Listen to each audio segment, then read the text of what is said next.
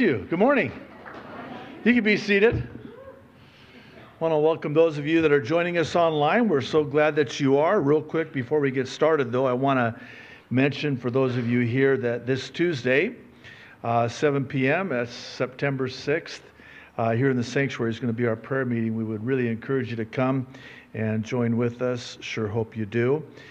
Today, we continue in our verse-by-verse study through 1 Peter, and Lord willing, we'll complete chapter 1. Our text will be verses 10 through 25. And if you're able, I'll ask you to stand. You can follow along as I read. If not, where you're seated is fine. Got a little bit of ground to cover here, but we can do this. Okay. That wasn't very convincing, but that's all right. So verse 10. Concerning this salvation, the prophets who spoke of the grace that was to come to you searched intently and with the greatest care, trying to find out the time and circumstances to which the Spirit of Christ in them was pointing when he predicted the sufferings of Christ and the glories that would follow. It was revealed to them that they were not serving themselves, but you, when they spoke of the things that have now been told you by those who have preached the gospel to you by the Holy Spirit sent from heaven. Even angels long to look into these things. Therefore, verse 13, this is very important.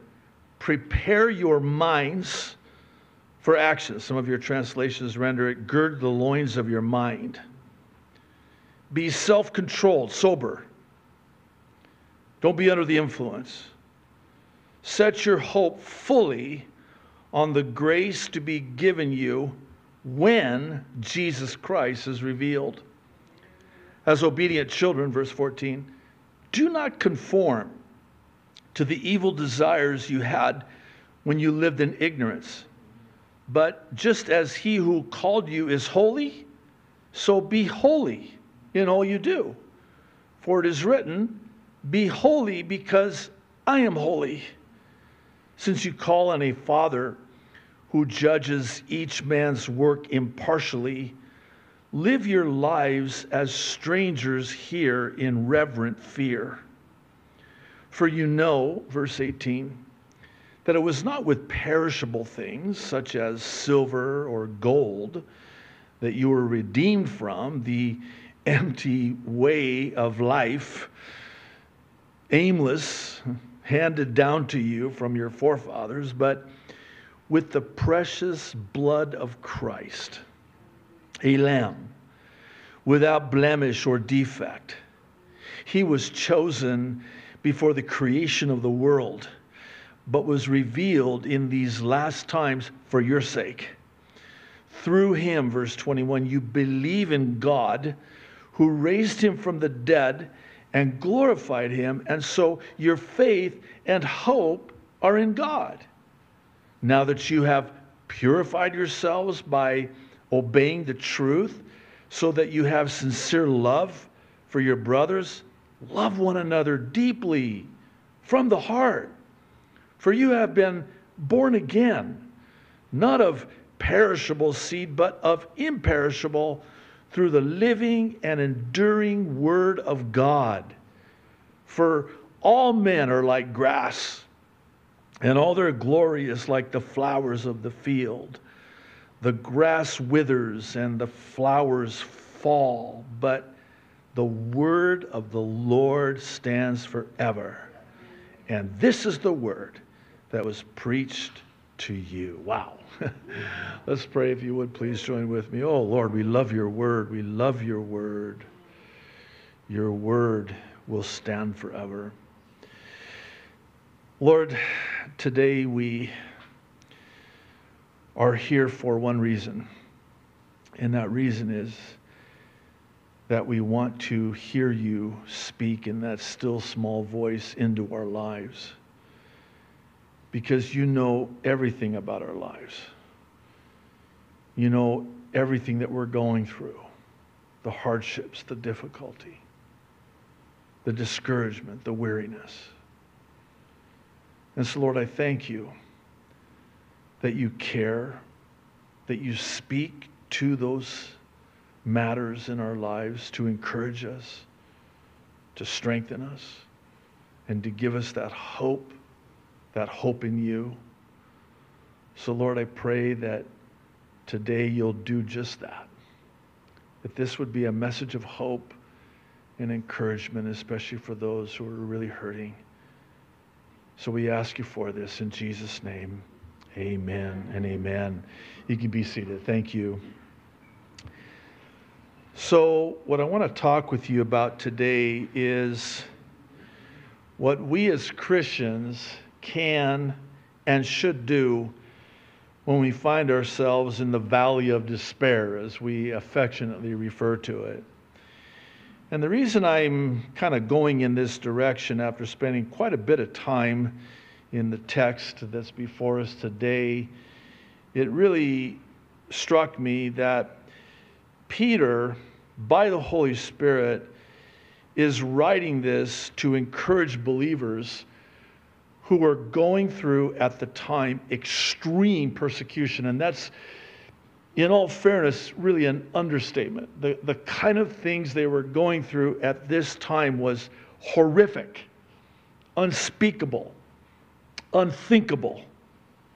The intense persecution and suffering. And so he's wanting to encourage them, and God, by the Holy Spirit, inspires him to write this encouragement, this letter of hope, to give them hope, because many of them were losing hope, and their hopelessness was giving way to despair.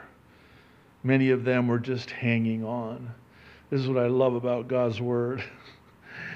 Wherever you're at in the Word of God is wherever you're at in your life, because God's Word is alive and active and sharper than any two-edged sword. You know how it is that when you're going through a difficult time in your life and you open up the Word of God, and it's like a passage that you've read 1,000 times before just leaps off the page. And it's like while you were sleeping that night, somebody put your name in the text. It wasn't there before, but now it is. It's kind of like, JD, wow, Lord, this is for me. I know. Yeah, but this was written almost 2,000 years ago. No, but this is for you. Oh, I need this, Lord. Oh, I need this, Lord. So, in preparation for teaching the rest of this chapter, I sensed from the Lord that these were reminders. This was a reminder of sorts, really 4 reminders is what I found. You might find more, but 4 reminders that all of us need, especially when the intensity and the enormity of the trial overwhelms us. You know, when you're in the midst of it, sometimes you just forget.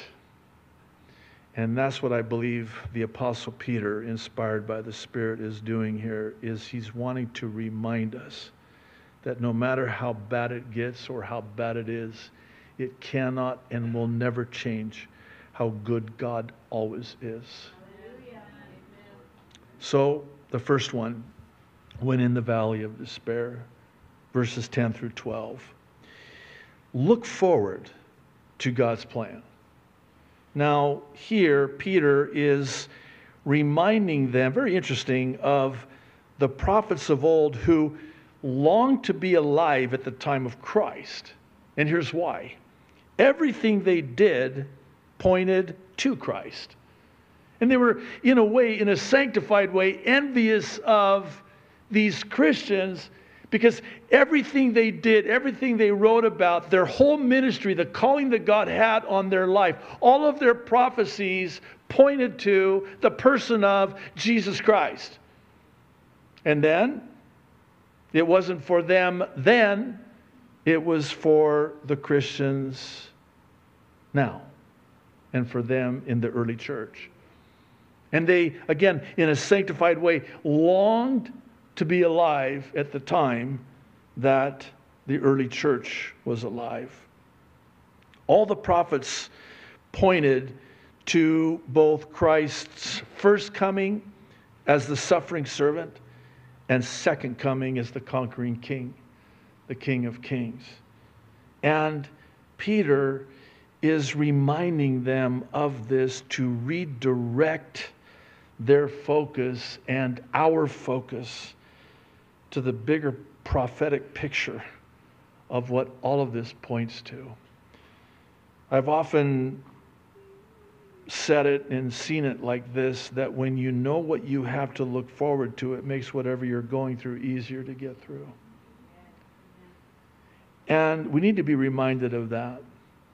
Because when you're in the midst of a fiery trial, you tend to focus entirely on the trial, on the difficulty. And I think we would do well to step back, say, wait a minute. Let me see the bigger picture of what's going on here. What's this about? Well, it points you, it redirects you. It's an appointment, if I can say it like that. And the reason I say it like that is because in the original language of the Hebrew Old Testament, the appointed times that pointed to, these were signs or feasts. In Hebrew, it's mo'ad, same word in my native tongue of Arabic, mo'ad. Now stay with me on this, very important. If I were to say to you in Arabic, ana andi mo'ad ma'akum, I just told you that I have an appointment with you. We have scheduled an appointment, mo'ad, that points to a time yet future, the appointed time. Mo'ad, appointment. That's what Peter's saying. This was all appointed. And it points to the first coming of Christ and then the second coming of Christ. And when you point to and redirect the attention of your focus to Jesus and take your eyes off of the hardship and the pain and the difficulty, it changes everything. Because when you're in the midst of it, being crushed by it, all you can think about is how difficult it is. You need to get your eyes off the problem and redirect your eyes to the plan that God has in and through this problem. What does this point to? All that you're going through, it points to Jesus. I think of Isaiah, who said, happy is he will keep him in perfect peace, whose mind is stayed on thee. And that's actually what we're going to see here in these next few verses, the second one in verses 13 through 17. I'll need to explain this, so bear with me. But when you're in the valley of despair, you need to come under God's influence. And it's a battleground in the mind. And what Peter is saying here is that instead of coming under the influence of worldliness, we come under the influence of holiness. Now, whenever you say holy or holiness, what comes to mind? I mean, you have all these pictures painted on the canvas of your mind about what holy, Well, that's too bad. Because holiness is wholeness and apartness, in the sense of being separate and temperate, having readied and steadied our minds. Now, he says, gird the loins of your minds, better understood as ready and prepare your minds. Be sober-minded. Discipline your mind. Be at the ready in your mind, because that's where the battleground is. See, when you're in the midst of a trial, what happens? You're just, in your mind, you're manufacturing all these horrific scenarios. I call them what ifs. You know what I'm talking about? What if this happens? Then if that happens, what if that happens? And then in our minds, we have this powerful propensity to go down that road as far as we'll allow the enemy to take us down that road of what ifs. And what's happening when you do that is you've come under the influence of the world. That's how the world thinks.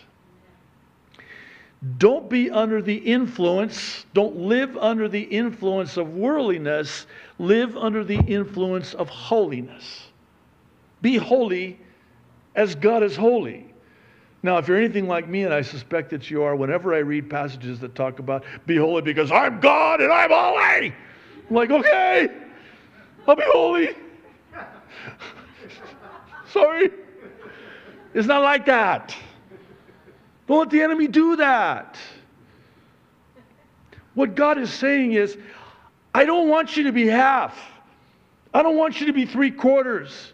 I want you to be whole. I want you to be set apart for me, like me. I love you so much, and I can't stand it as your loving Heavenly Father to see you suffer needlessly. Come under the influence of holiness. This is of paramount importance. And I need to spend a little bit of time on this because it speaks to what I would argue is one of the most powerful principles in all of Scripture. And it has to do with the mind. The first one I want to draw your attention to is 2 Timothy chapter 1, verse 7. You know this well.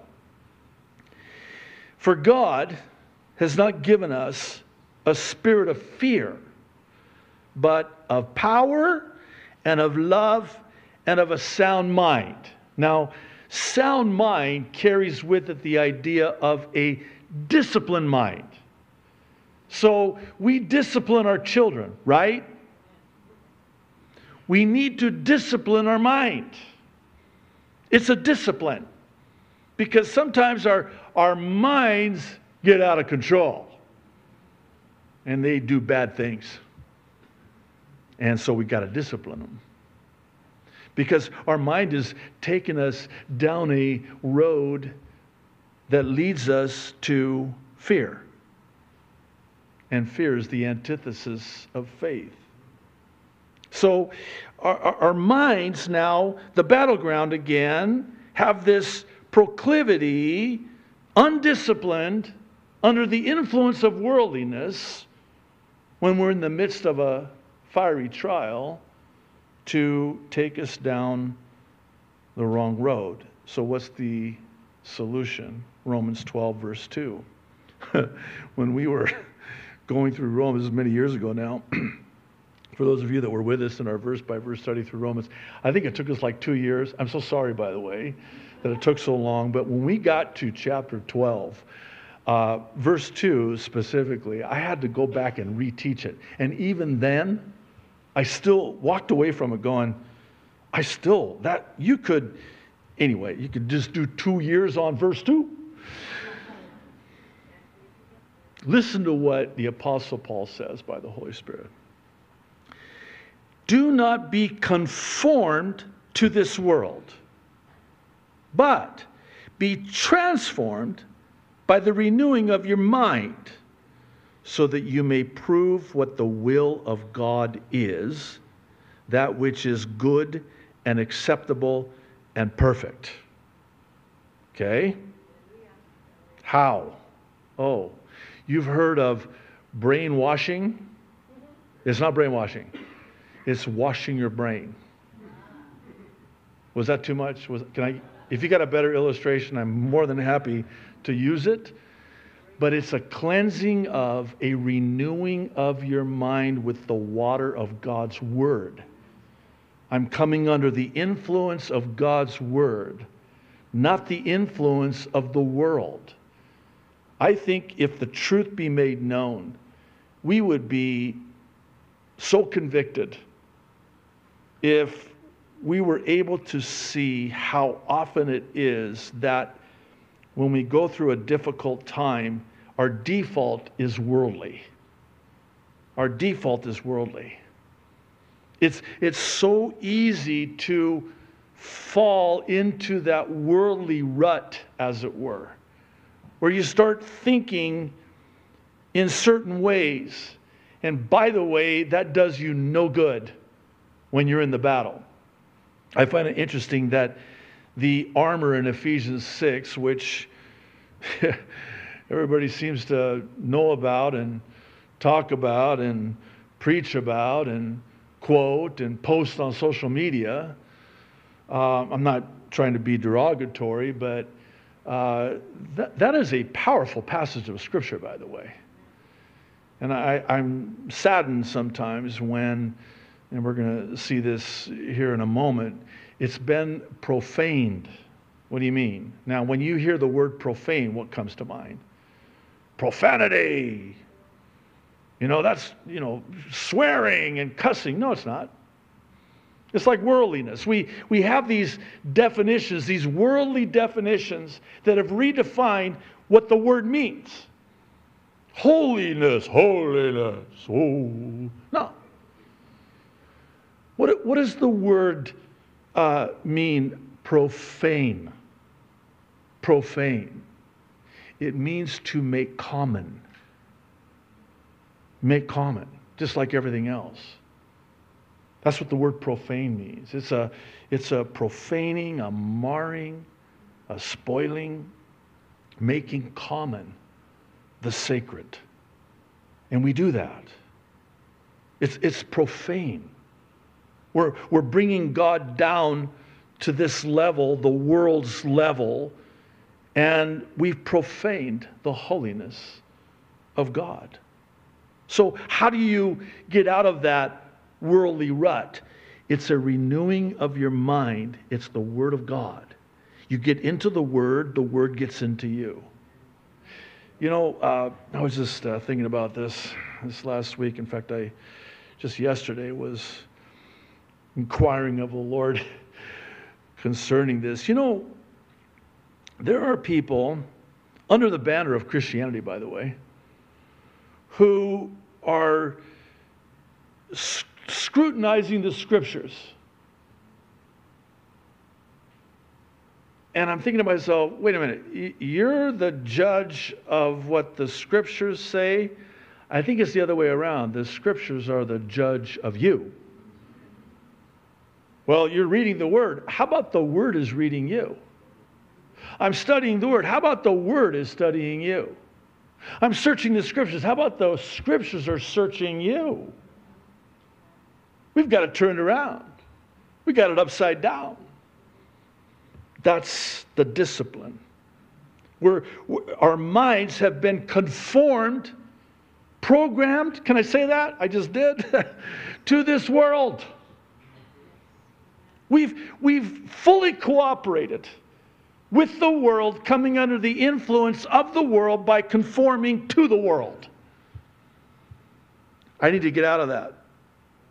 How do I get out of that? Well, you need to be transformed. How does that happen? By the renewing of your mind. How does the renewing of your mind take place? By the Word of God. The Word of God.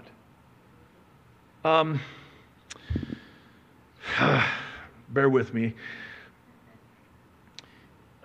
You might be here today or watching online. You're going through the trial of your life. And I get it. I've been there more times than I care to remember or talk about. But it's so painful. It's hard to even pray, let alone read the Word of God. So because I'm more of an auditory learner, I will listen and hear instead of read. I'm an auditory. Some people are more visual, but I'm really auditory. By the way, someone's an auditory learner when you see them, like at Costco, and they're talking to themselves. Never mind. Again, if you have a better example, I'm happy to use it. But what they're doing is they're saying out loud, cheese, steak. Are you hungry? I am. But they're saying it out loud because they got to hear it to remember. Otherwise, they'll forget. That's an auditory dynamic that's taking place. So faith comes by hearing, and hearing the Word of God. Well, wouldn't it stand to reason then that so too would fear come by not hearing? In other words, if I'm fearful and given over to despair, I wonder, what is the dominant influence in my life? Who has my ear, so to speak? What am I listening to? No wonder. No wonder. I mean, no wonder you're in such despair and discouragement and depression and anxiety and fear and worry and consternation and all the above. What are you listening to? What are you influenced by? Who has your attention? Who has your ear? Who is and what is speaking into your life? Because that is what you're conforming to. So we need a paradigm shift here. We need to get back into the Word and let the Word of God renew and transform and wash and cleanse and purify my mind. And it can be as simple as just listening and hearing the Word of God. Just hearing it.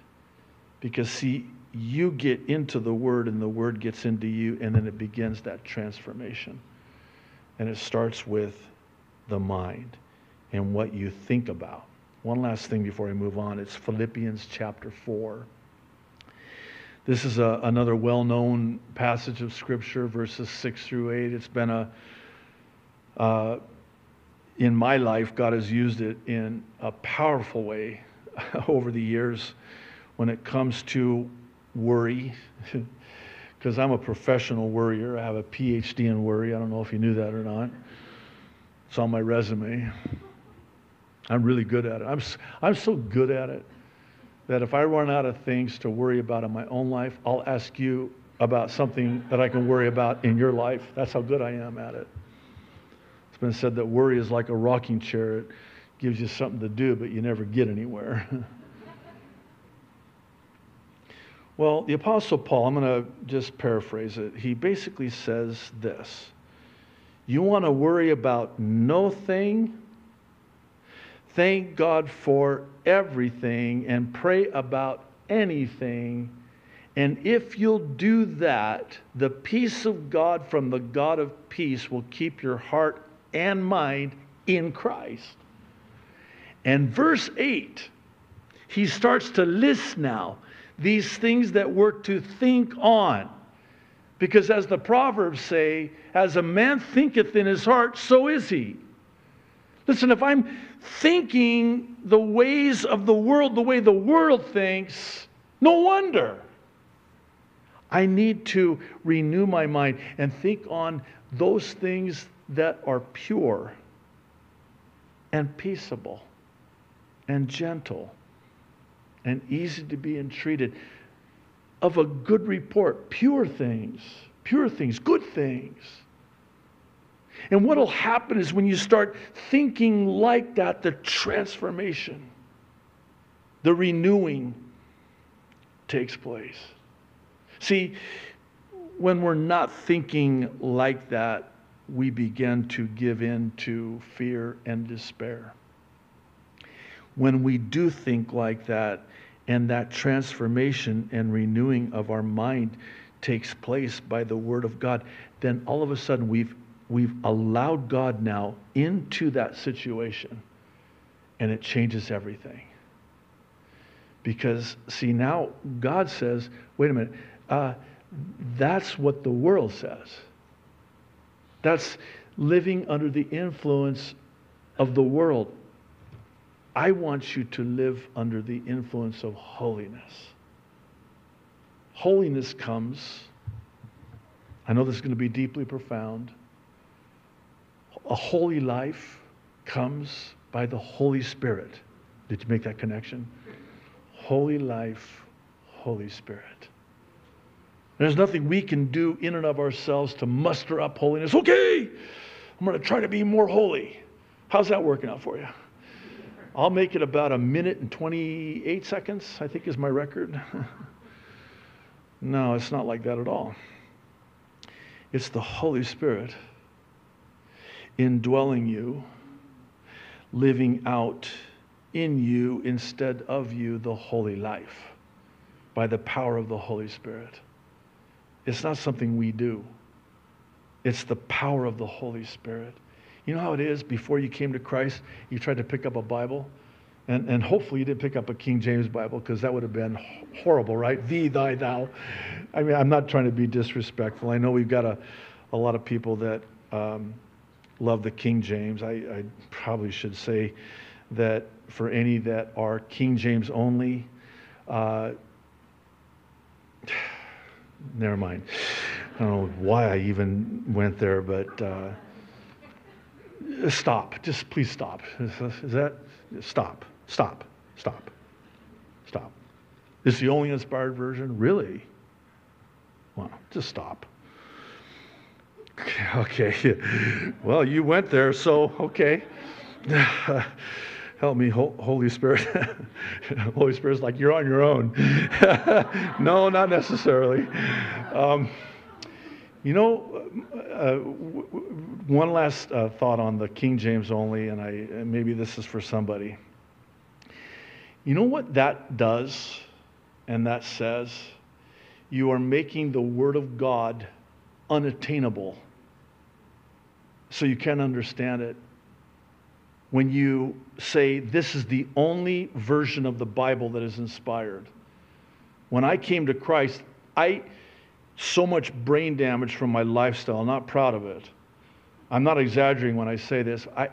My vocabulary was reduced to just a very limited, number of words, and my brain had been damaged. God has certainly restored over the years that which the locusts have eaten, so to speak. But I didn't have a Bible. I went out and got a Good News Bible. You remember those? And I mean, even that was a stretch for me. But thank God for that. It wasn't even really a translation. It was more of a paraphrase, but I needed that. And it took me about 6 months to read through the Bible the first time. And I started in Genesis. I was sharing on Thursday night.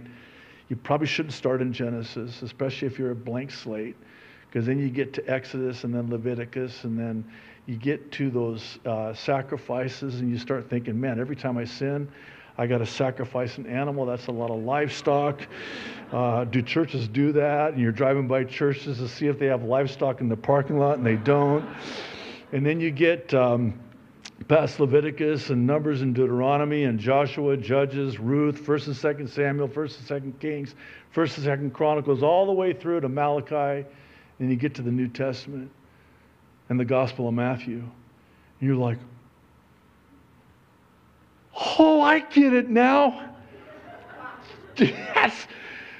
Thank God for a Bible that I could understand. Jesus is the sacrifice.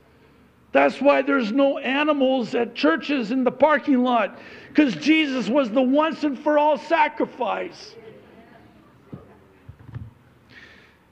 And the problem with King James only, you're going to struggle to understand it. It's almost akin to what the Catholic Church did, keeping the Bible in Latin, literally chained to the pulpits of those Catholic churches so the common folk could not read it for themselves.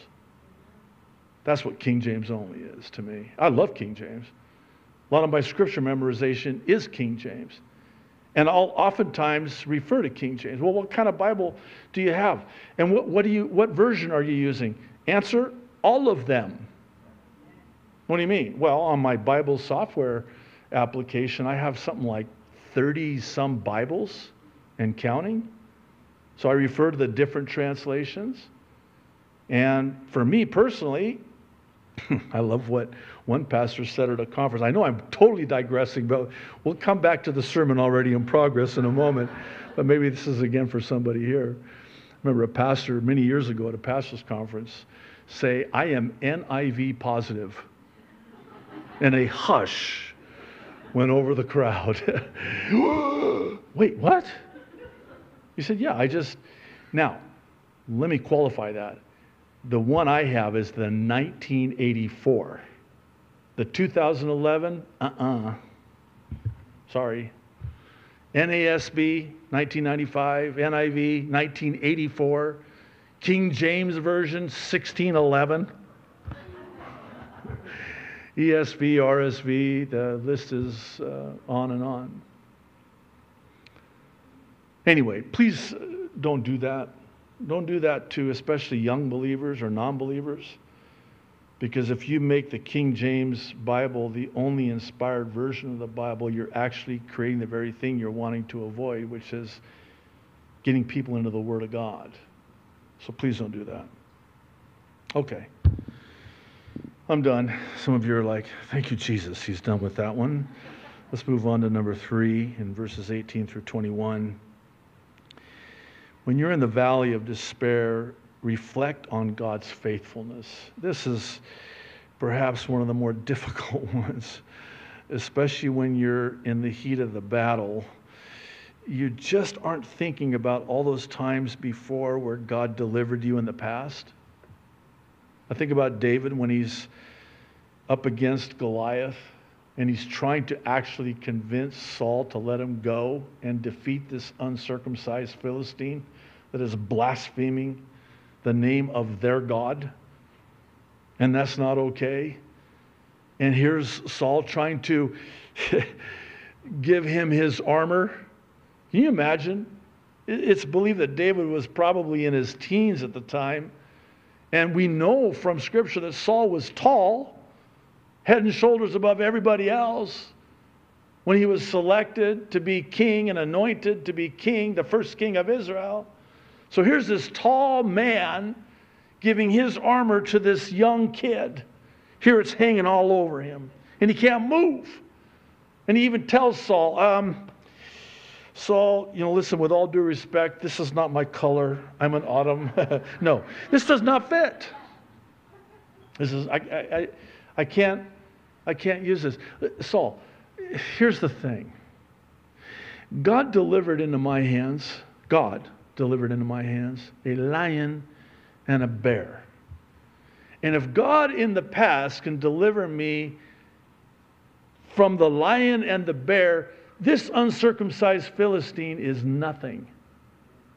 In other words, you're looking to the past faithfulness of God in the present, and you can even fast forward into the future because He's the same God yesterday, today, and forever. And all of those times, did you forget? At the 11th hour, what is it about the 11th hour that God is so attracted to? I mean, 11:59 and 59 seconds, and then God pulls through. Sometimes He lets you go past. And you've heard the expression, well, I'm just keeping my head above water. Well, God's like, well, the greater miracle is for me to miraculously make you breathe underwater. No! That's the greater miracle, isn't it? Watch me now. Remember the faithfulness of God in the past? What? Is he like, hey, listen, I've done my part. Okay, it's up to you now. I delivered you from the bear and the lion. Now it's up to you. No. God is going to deliver you. He is faithful. And I think we would do well to remember the faithfulness of God. I mean, Peter is saying that you're born again. Live like it. There's been times in my walk with the Lord where I'm just fretting and fearing and worrying and striving and just, wow, God. And it's like the Lord just reminding me, did you lose your salvation or what? It's like, you're saved. What are you doing? Oh, yeah, that's right. I'm saved. What in the world? That's what Peter's saying. You're born again, redeemed. Act like it. God was faithful then to redeem you when you were wandering aimlessly. You were lost. And He saved you. Remember that? Yeah. Okay. Here's an example. Again, if you got a better one, let me know. I'm happy to, consider it. But this is as good as it gets and the best I got. So if you don't like it, build a bridge and get over it, as my wife always tells me.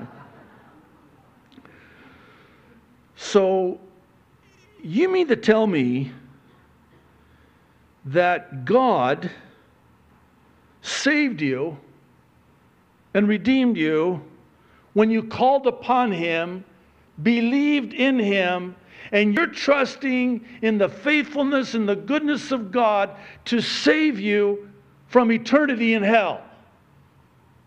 And you can't trust Him for this month's rent? In what world does that make any sense? If God did that for you, is there anything He would not do for you? Jesus said as much. And the Apostle Paul echoes it. It basically goes like this. This is the promise. If God would not withhold His only begotten Son, but would give you His only begotten Son to die for you, is there anything that He would withhold from you? I mean, if God's going to do that for you, and God did that for you, what was your problem again? What are you freaking out about again? If He did that, is there anything that He won't do for you?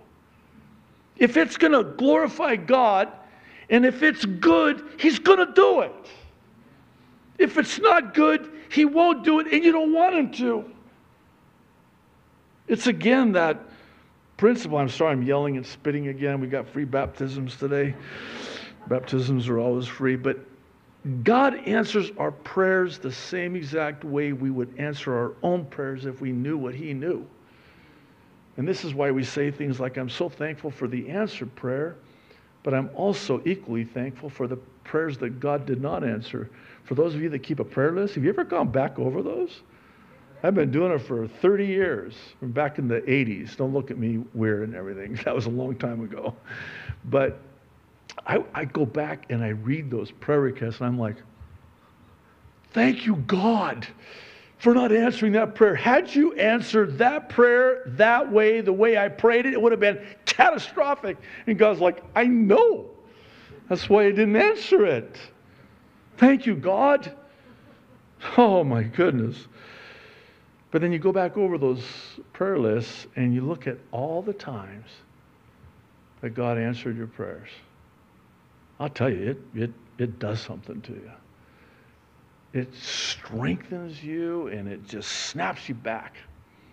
You come to your senses. What was I thinking? God, you're so faithful. Even when I'm faithless, you are faithful. One last thing, and we'll bring it to the last one, but the year was 1995.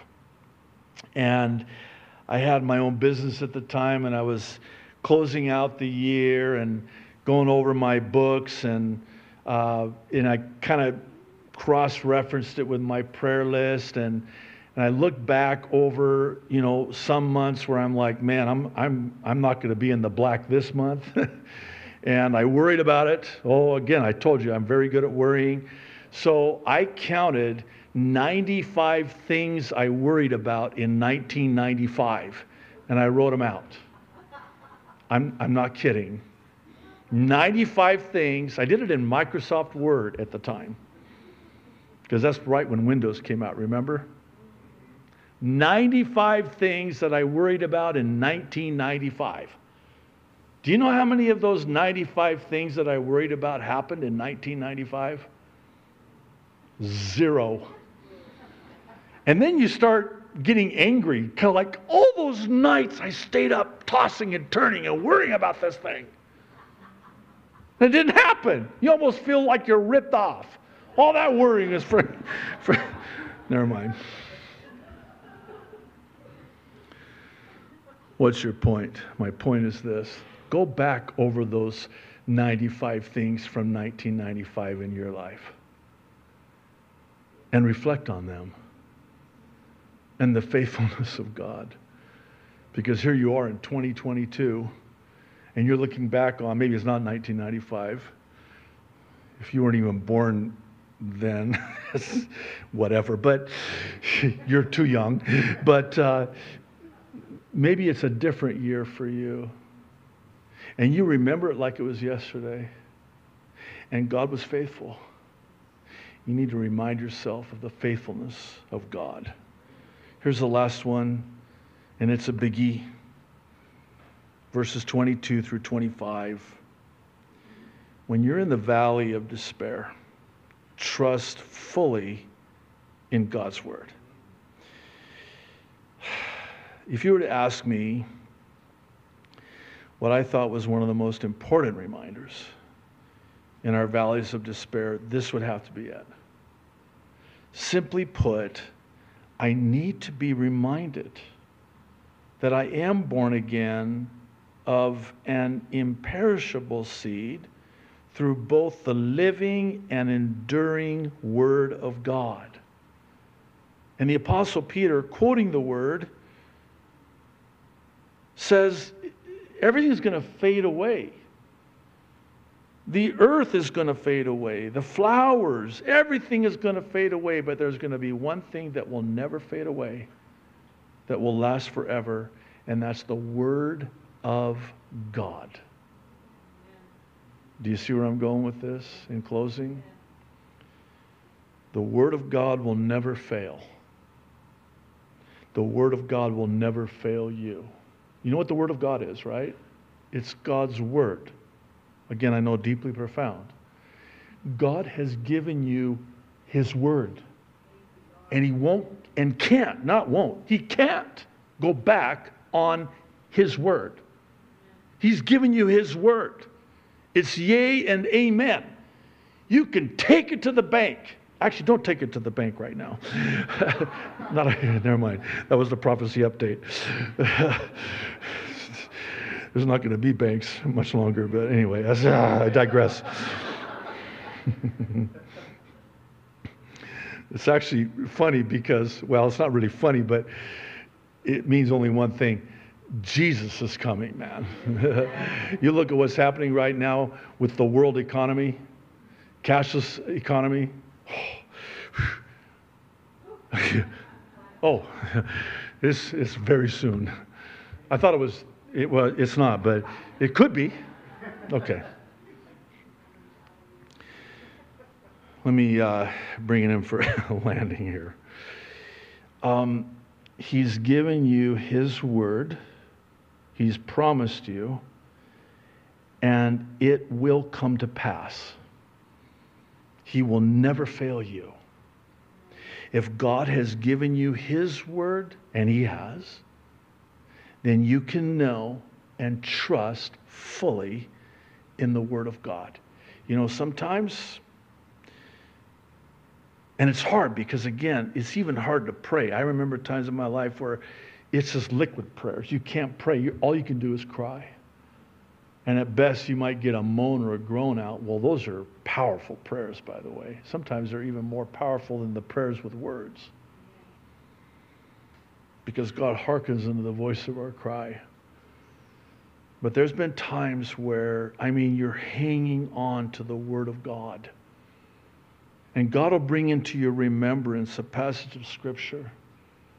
Psalm 27, 13 and 14 is the one that He would always bring into my remembrance when I'm unable to pray. I can't read the Word. All I can do is just moan and groan and cry and weep and wail. And David says in that psalm that he had almost given up all hope and given in to despair. But, he says, I almost gave in and lost hope were it not for my confidence and trust in the goodness of God, that I would see the goodness of God in the land of the living.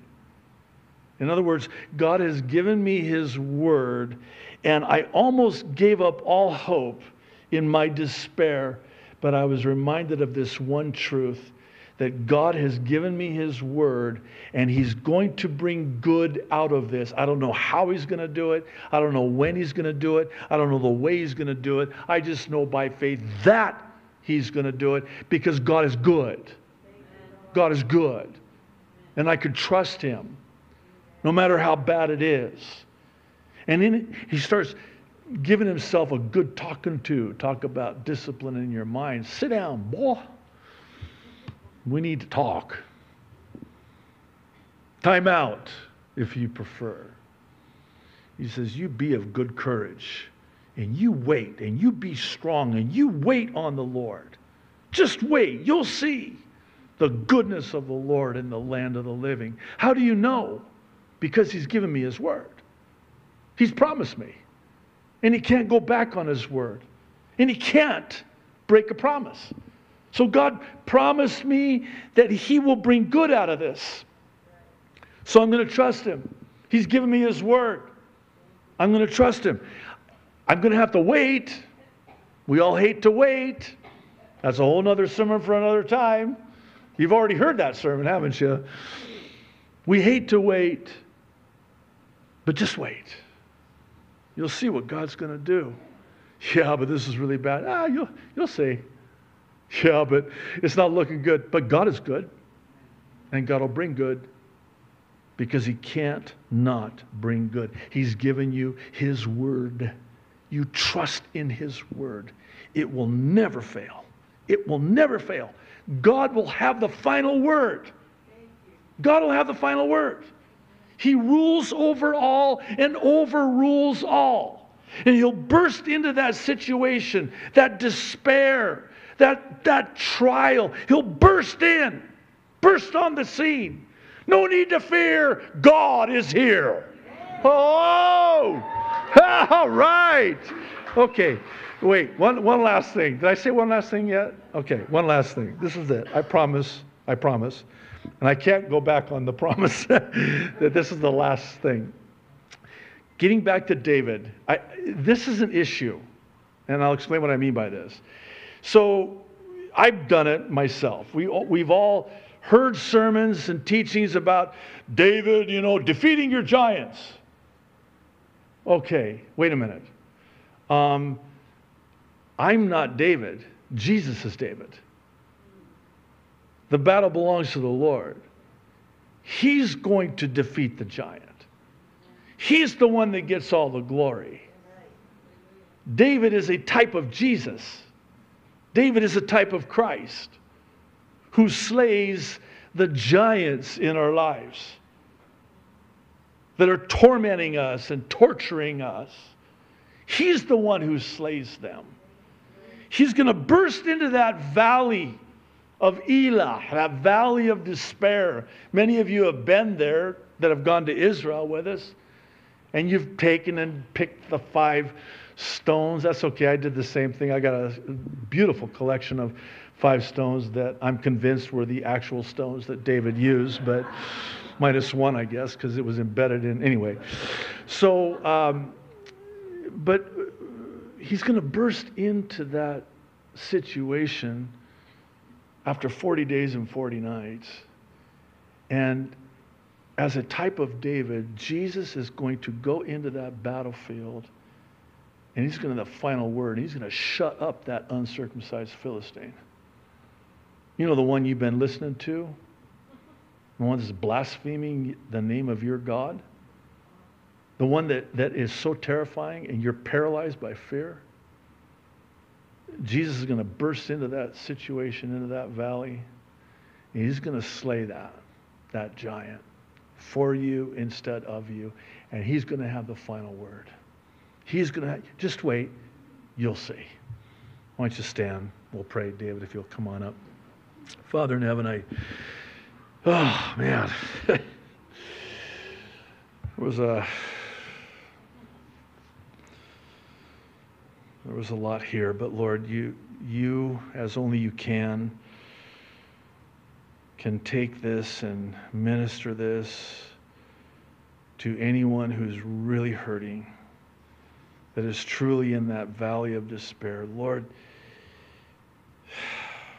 would you burst into that scene, into that situation, into that valley? Show yourself faithful. Lord, thank you. We love you so much. Thank you for your faithfulness. Thank you for your word. In Jesus' name, amen.